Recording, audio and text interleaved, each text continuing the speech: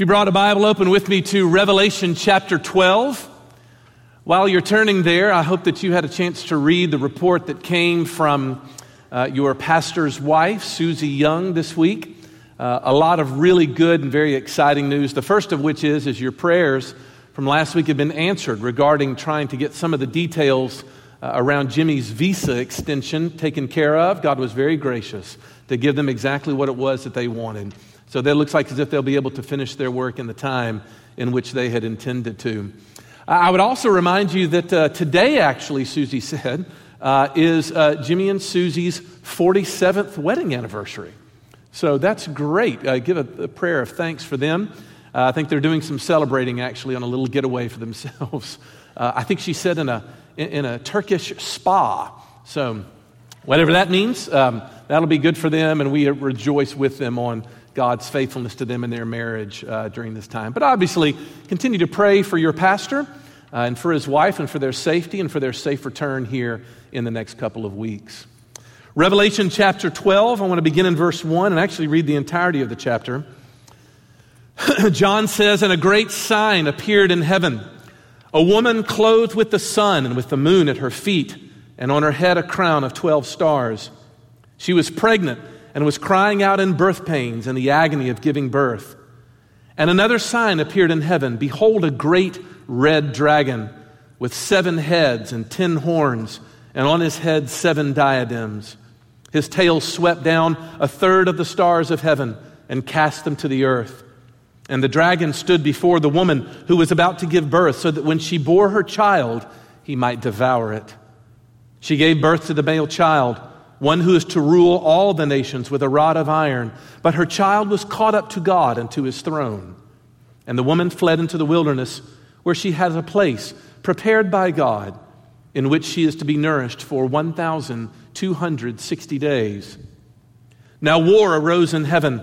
Michael and his angels fighting against the dragon, and the dragon and his angels fought back, but he was defeated, and there was no longer any place for them in heaven. And the great dragon was thrown down, that ancient serpent who is called the devil and Satan, the deceiver of the whole world. He was thrown down to the earth, and his angels were thrown down with him. And I heard a loud voice in heaven saying, Now the salvation and the power and the kingdom of our God and the authority of his Christ have come. For the accuser of our brothers has been thrown down, who accuses them day and night before our God. And they have conquered him by the blood of the Lamb and by the word of their testimony, for they loved not their lives even unto death. Therefore rejoice, O heavens, and you who dwell in them. But woe to you, O earth and sea, for the devil has come down to you in great wrath, because he knows that his time is short." And when the dragon saw that he had been thrown down to the earth, he pursued the woman who had given birth to the male child. But the woman was given 2 wings of the great eagle, so that she might fly from the serpent into the wilderness, to a place where she is to be nourished for a time and times and half a time. The serpent poured water like a river out of his mouth after the woman to sweep her away with a flood. But the earth came to help the woman, and the earth opened up its mouth and swallowed the river that the dragon had poured from his mouth. Then the dragon became furious with the woman and went off to make war on the rest of her offspring, on those who keep the commandments of God and hold to the testimony of Jesus. And he stood on the sand of the sea. Grass withers and flowers fall, but the word of our God stands forever. I want you to imagine briefly this moment that you are a doctor and you have a patient who comes to you complaining of headaches. They explain to you that they've taken Tylenol and Bayer and Advil and ibuprofen of every kind, but it doesn't seem to help. You order a scan done on her head, only to find that she has a large but operable tumor pressing against her brain. And what you explain to your patient is that the reason why the remedies that you have been employing to deal with your headaches aren't working is because the remedies have not accounted for the reality of what's really going on inside your body.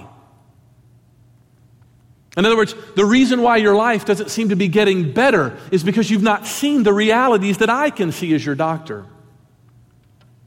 How many times do you find yourself in life not realizing that there's a whole other story in the background that's going on that puts your present struggles in an entirely different light when you finally have them uncovered. And all I want to sort of pitch at you this morning is it possible that the reason why the remedies in our lives are not fixing us, are not helping us, are not encouraging us, is because they've not accounted for the unseen realities around us. Why do you think that the world is going the way in which it is? You may think the world is going just fine. Good luck with that. But how do you explain the problems in the world today? There's all kinds of narratives. You might look and say the problem are those awful Republicans, or those Democrats, or that president, or this Congress. You might look and blame radical Islam. You might look and blame a lethargic American evangelical church. You might look and blame that terrible job that you've never been able to get yourself out of. But we all live with an idea, a story that we're living that sort of is attempting to remedy the problems that I have. And in the light of those remedies, we live our lives with a certain idea of the solution that's going on around us. But what we have here in Revelation 12 is a story that's going on behind the story. And it's a story that looks and says that in the midst of your life, in the midst of the trouble of life, and the danger of life, and the destructive power of life, there is nothing else than a malevolent personality that we call the devil. Revelation 12 through 14 constitutes a brand new major section in the book of Revelation, right before the final display of God's wrath in chapter 16 through 18. But what John is doing here in chapter 12, I would submit to you this morning, he is tracing for us the underlying cause for the hostility that the church faces. And we find out that it's none other than the rage of Satan himself. It's the devil that is working behind all of these things. And the reason why humankind's antidotes have failed to sort of work in the 20th century is because they're grounded in the wrong categories. And we've not understood the world from God's perspective and what's at work in the world. And so what I'd like to do this morning is to take a look at the devil. Of all of my readings that I enjoyed this particular year, I picked up a book called Reviving Old Scratch. And the author, who is a professor in Texas, had talked a little bit about how the people in his poor neighborhoods would refer to the devil as Old Scratch. Presumably, etymologists tell us that idea stems from a Norse word, scrat, that people would speak of. You remember Tom Sawyer has his sweet old Molly who looks at him and says, "You better watch out because you've been messing with Old Scratch." And what the author was trying to say was, as he began to deal with all of the political and social problems in his city, and he began to see the destruction of humanity that was there, he said, "I couldn't fully understand it until I began to see it as very real, spiritual, malevolent powers at work in the world." And so this morning I want to talk about three things. Number one, I want to talk about that the devil is working. Number two, I want to talk about why the devil is working. And number three, we have to see how the devil is defeated. That, why, and how. First of all, that the devil is working. Because frankly, I think we have to convince this generation that we really do believe this. You know, those from the extreme right in many ways sort of gratify the existence of the devil, sort of picturing him in very weird ways, that there are these glowing eyes in the corner that we saw. More liberal types themselves think it's just completely absurd, this idea that there's this red pajamaed individual sort of floating around the universe. But the biblical picture is actually far more sinister. And you learn it through the definition of what these characters are. Let's take a look at who these characters are. First of all, there is a woman. And as it turns out, the people of God in both the Old Testament and the New Testament are often referred to as a woman. Isaiah 54 says, "Sing, O barren one who did not bear, for your Maker is your husband, and the Lord of hosts is his name." God is talking about his people. John is referring to the woman he has pictured, he has personified all of the people of God in the midst of this woman.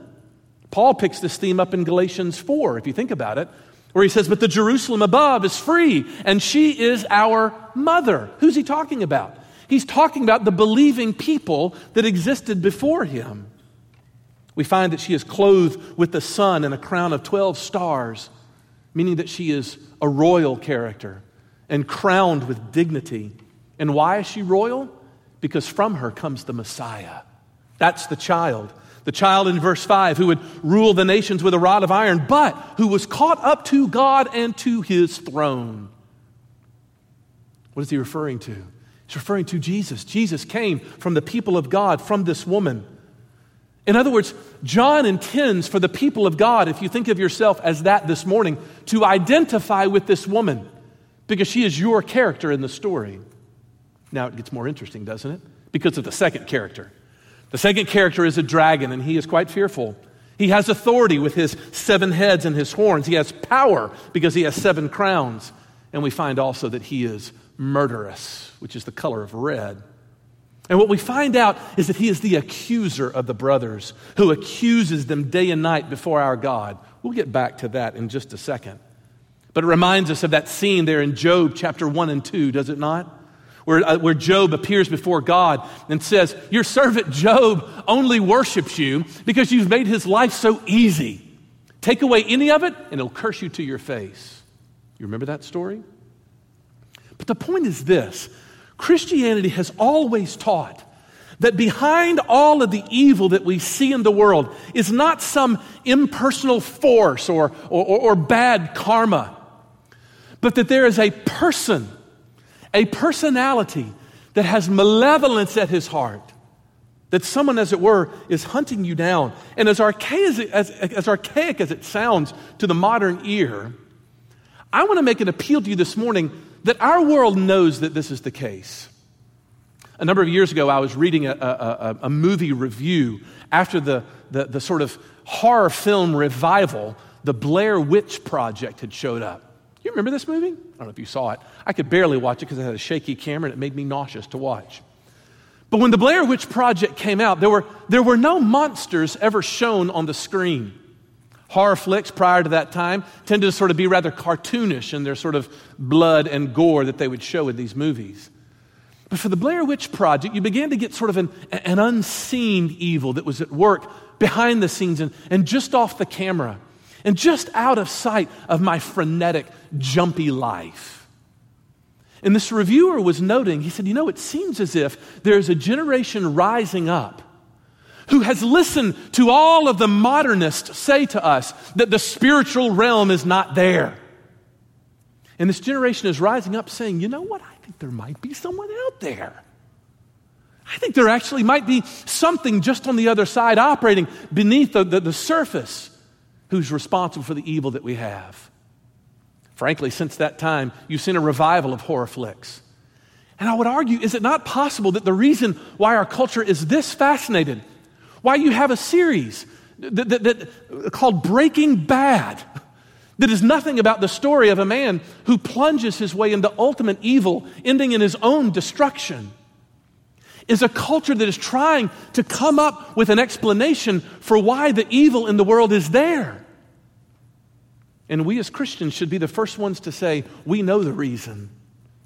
We see it. We've always taught this. Is it what was behind all these evils in the world, whether it's Rwanda or the Sudan or the Bosnian cleansing or 9/11, whatever you might pick, is the devil himself, the great dragon in moving.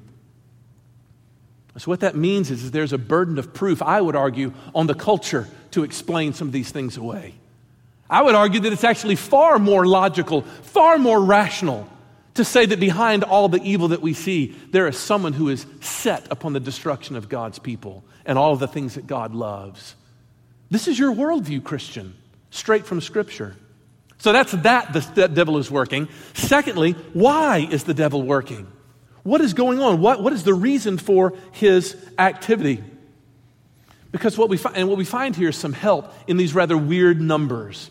And I hope you noticed them. And I can go ahead and admit to you, like I have in weeks past, that there's been a lot of discussion over Revelation chapter 12 and exactly what these weird numbers mean, especially those found in verses 6 and 14. What are those enigmatic numbers there? 1,260? Time, times, and half a time, what are those referring to? I would simply like to offer, and again, I'm extremely helped by Donald Carson and his notes on Revelation for some of this insight. And I think it's very sound and has a lot of years of church history to back it up. But let me begin it this way. When I say to you the phrase, 77 years ago, I don't think that for your average American individual, your immediate thought is to think 87. That's what that means, 87. And of course, you would be right in that case, but doesn't it mean more than that? That if I say it to you in that way, 77 years ago, your mind is immediately recalled back to a time in our nation where very deep political divisions threatened to undo us. But that in the end, the Union survived and America remained somewhat united. So, in other words, it's possible for numbers to sort of become more to us than simple literal ways of interpreting numbers. Well, as it turns out, I think that there's an explanation for these numbers. Many of you may be aware of the fact that there is a space between the very end of the Old Testament writings and the beginning of the New Testament, about 400 years to be exact. And during that time, there's a lot of history that went on with the Jewish people that not a lot of people are familiar of. And at one point, the Jewish nation had come under the rule of the Seleucid dynasty of Syria. There was an evil Syrian king named Antiochus Epiphanes who began to march on the Jewish and attempt to force feed paganism to these very devout Jewish folks. And at one point, they had finally laid siege to Jerusalem and the slaughter had begun. Well, in the midst of that siege and those months, there were a number of emissaries from the Syrian army that went up to see one Jewish rabbi. And there was a brief exchange between the two of them when the emissaries murdered the rabbi. Mattathias was his name. Well, that was a mistake for a lot of different reasons, mostly because Mattathias had a son who popularly among his friends was known as Judas the Hammer. Don't mess with the guy whose last name is the Hammer. But if you translate the hammer into Aramaic, it comes out Judas Maccabeus. And Judas begins to lead what now is known as the Maccabean Revolt. The revolt happened, and actually, the army, military theorists still study this guy's tactics because it's the beginning of guerrilla warfare. For 3.5 years, Judas Maccabeus leads this giant revolt throughout, troubling the Syrian army, attempting to free Jews here and there. Until finally it ended in a war proper, a sort of proper battle, when miraculously the Jewish people overcame and destroyed the Syrian army and routed them and brought freedom back. Well, because that time took 3.5 years, the idea of 3.5 years became, as it were, emblematic for these people. Or, if you work on a 30-day calendar and add up 3.5 years, you guessed it, 1,260 days. Or time, 1 year, times 2 years and half a time, 3.5 years. In other words, I believe what John is doing here is he is picturing for his people, speaking to these Jewish people who have become converted but know their own Jewish history. And is saying to them that what you are going to find yourself in the midst of in almost every epoch of church history is a period that will be like unto what we went through as a people from 164 to 167 BC. When we looked around and thought as the armies approached us that there was no way for us to prevail. But then in the end we succeeded. Do you see what John is saying? To these beleaguered churches, he is saying, it has been appointed that this conflict with the dragon is going to go on for a specific period of time of intense suffering before God himself will manifest himself in saving power. So what is John's point? He's saying that it's true in every epoch of church history. That there will always be those. The dragon will continue to move. The dragon will continue to accuse. The dragon will continue to consume his own people. until such a time as God is going to eventually bring about a miraculous healing. Sometimes in this life with the toppling of demonic kingdoms, but at all times for the people of God at the moment of their death when he catches them up into perfect glory. And so therefore we now know why the devil is working. The devil is working very clearly in verse 12 because he knows that he's a defeated foe. Don Carson says this is psychologically believable.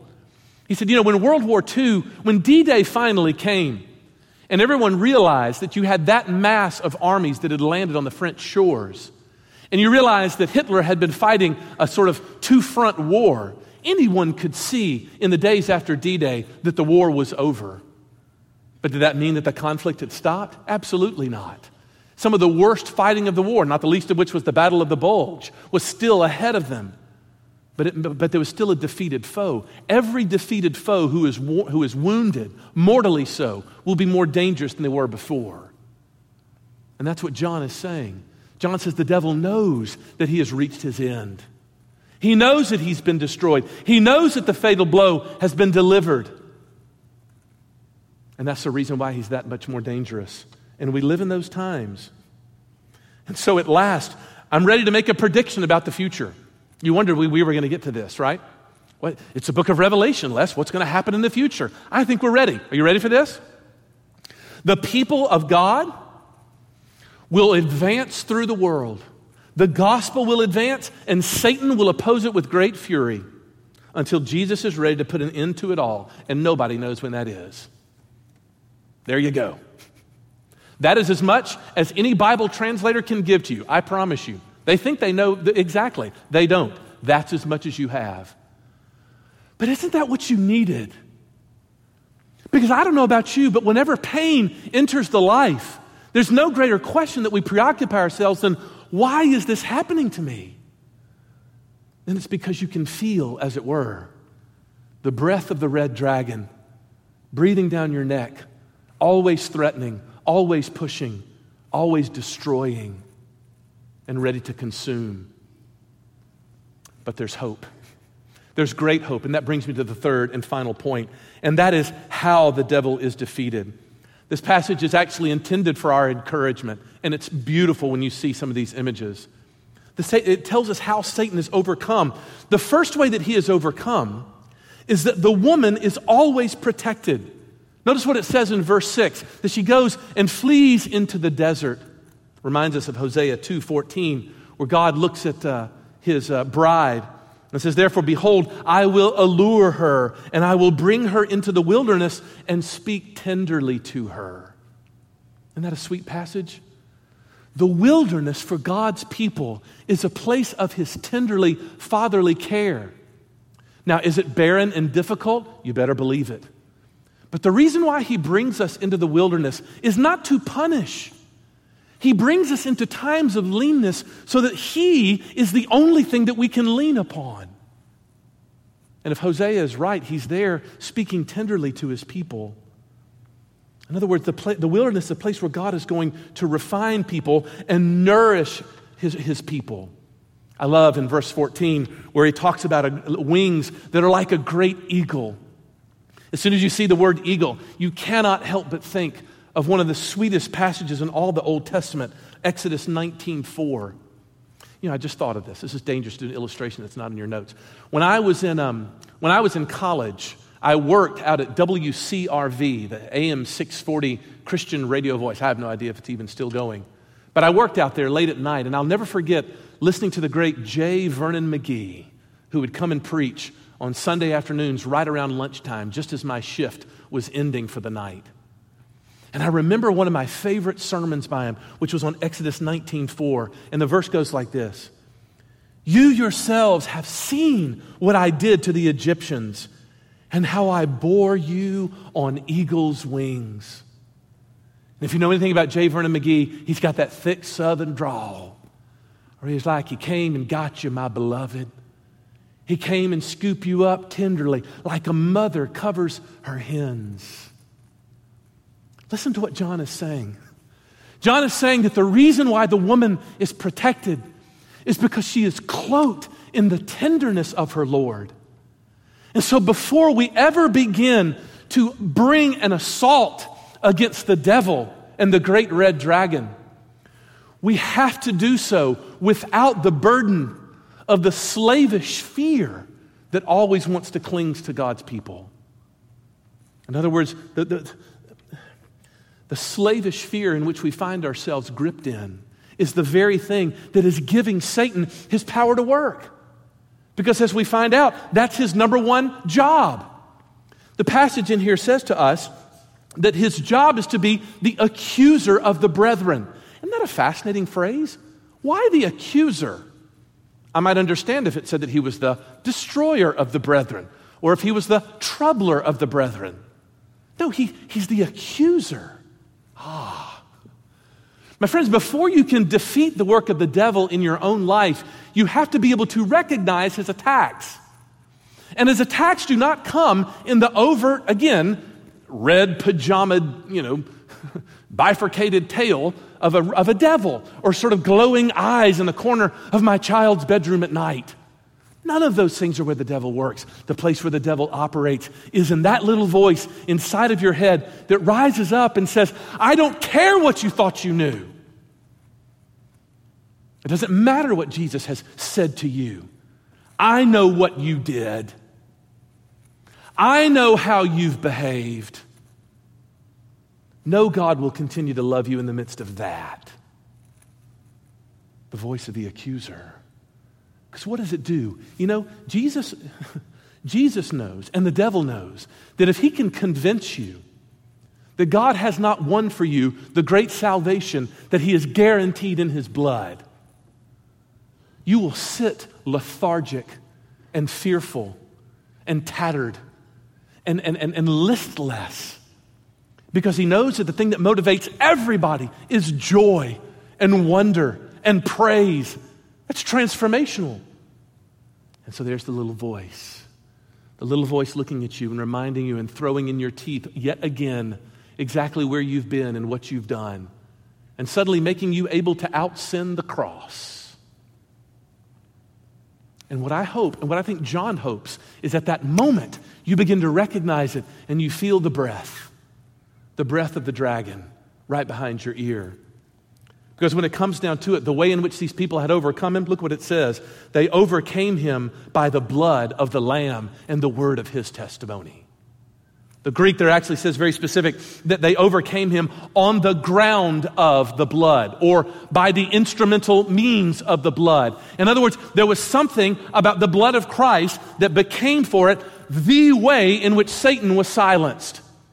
Listen to the calculus of your own spiritual pain in John's view, that as we begin to face the assaults of the devil, to my own mind, that maybe even this morning, we were seated right here, maybe whispering to you, who do you think you are to be here? Who are you to think that you're going to face your death with confidence? I will be the voice inside your head that will tell you that what God has promised you on the other side of your own death is not real. How do we face that? The logic is we go back to the blood. And we say, Father, he's throwing my sins against me. He's tyrannizing with me, with the truth of your law and of your judgment. And I know I failed. But you know what? You demanded a payment for that failure. And it's already been paid. And it would be unlawful for you, oh God, to exact two payments for one sin. And if you killed your own son for me, then there is therefore now no condemnation for those who are in Christ Jesus. So finally, the only question that has yet to be answered is whether or not he is willing to care about me in that way. One of my favorite stories is from an old Scottish minister by the name of Alexander White, who had some business with an older fellow minister one night that went sort of late into the evening. The business was complex, it was tiring, and yet even though their business was resolved, the older pastor just kind of lingered around for a little while, seeming to want to say something, but couldn't quite say it. But finally, when at the end of their meeting, as it was closing up, the old minister looked in Dr. White and said, "Now, sir, have you any word of comfort for an old sinner like me?" Dr. White says that beneath that pasted-on smile, somehow he saw that beneath that question was seriousness. And a man who was struggling with deep agony, an old minister. He was an old saint, Alexander White would later on go and say, but he still had no joy of the peace of his forgiveness. And so not knowing what to do, Dr. White just rose from his seat. He walked over to the elderly man, and he took him by the hand, and he said, "He delights in showing mercy." A quote from Micah 7, that we serve a God who takes joy, that it is his pleasure to show mercy on sinners. Not much more was said by either man. They both departed for the evening. But the next morning when Dr. White came into his office, there was a small little note waiting for him that came to him from the other minister that said this. Listen to this. He said, "Oh, dear friend, I will never doubt him again. Guilt had hold of me. I was near the gates of hell, but that word of God comforted me, and I will never doubt him again. I will never despair again. If the devil casts my sin in my teeth, I will say to him, yes, it's all true, and you don't know the half of it. But I have to deal with the one who delights in showing mercy." Who is the God with whom you have to deal? Who are the devils that sort of plague your life? And is it the God of Revelation chapter 12? Because once we begin to see that picture, we find why it was that Martin Luther could invite us to sing it this way. "And though this world with devils filled should threaten to undo us, we will not fear, for God has willed his truth to triumph for us. The prince of darkness grim, we tremble not for him. His rage we can endure, for lo, his doom is sure. One little word will fell him. That word above all earthly powers, no thanks to them abideth. The Spirit and the gifts are ours through him who with us sideth. Let goods and kindred go, this mortal life also. The body they may kill, but God's truth abideth still. And his kingdom is forever." Let's pray. And Father, in a place like this, may we undo the deeds of the devil. Forgive us, Father, that we have imagined him in the most cartoonish ways, and we have not seen that the real mischief has been going on in our hearts to keep us even midway through this summer discouraged. Father, we have committed great sin. We have been unbelievably faithless. And yet the worst sin that we have done is to diminish your blood. And we have thought little of the word of your testimony that you have borne to us in the Bible. So, Father, we're asking you now to deal with our hearts. Would you come and bind us up? Because many of us have been victims. We are waylaid, our souls undone by how the devil has worked. So we ask that you would give us grace even this morning to see through and to be covered by the blood. Perhaps even someone for the first time who never thought there could be grace for them. Would you do that? We pray it in Jesus' name. Amen.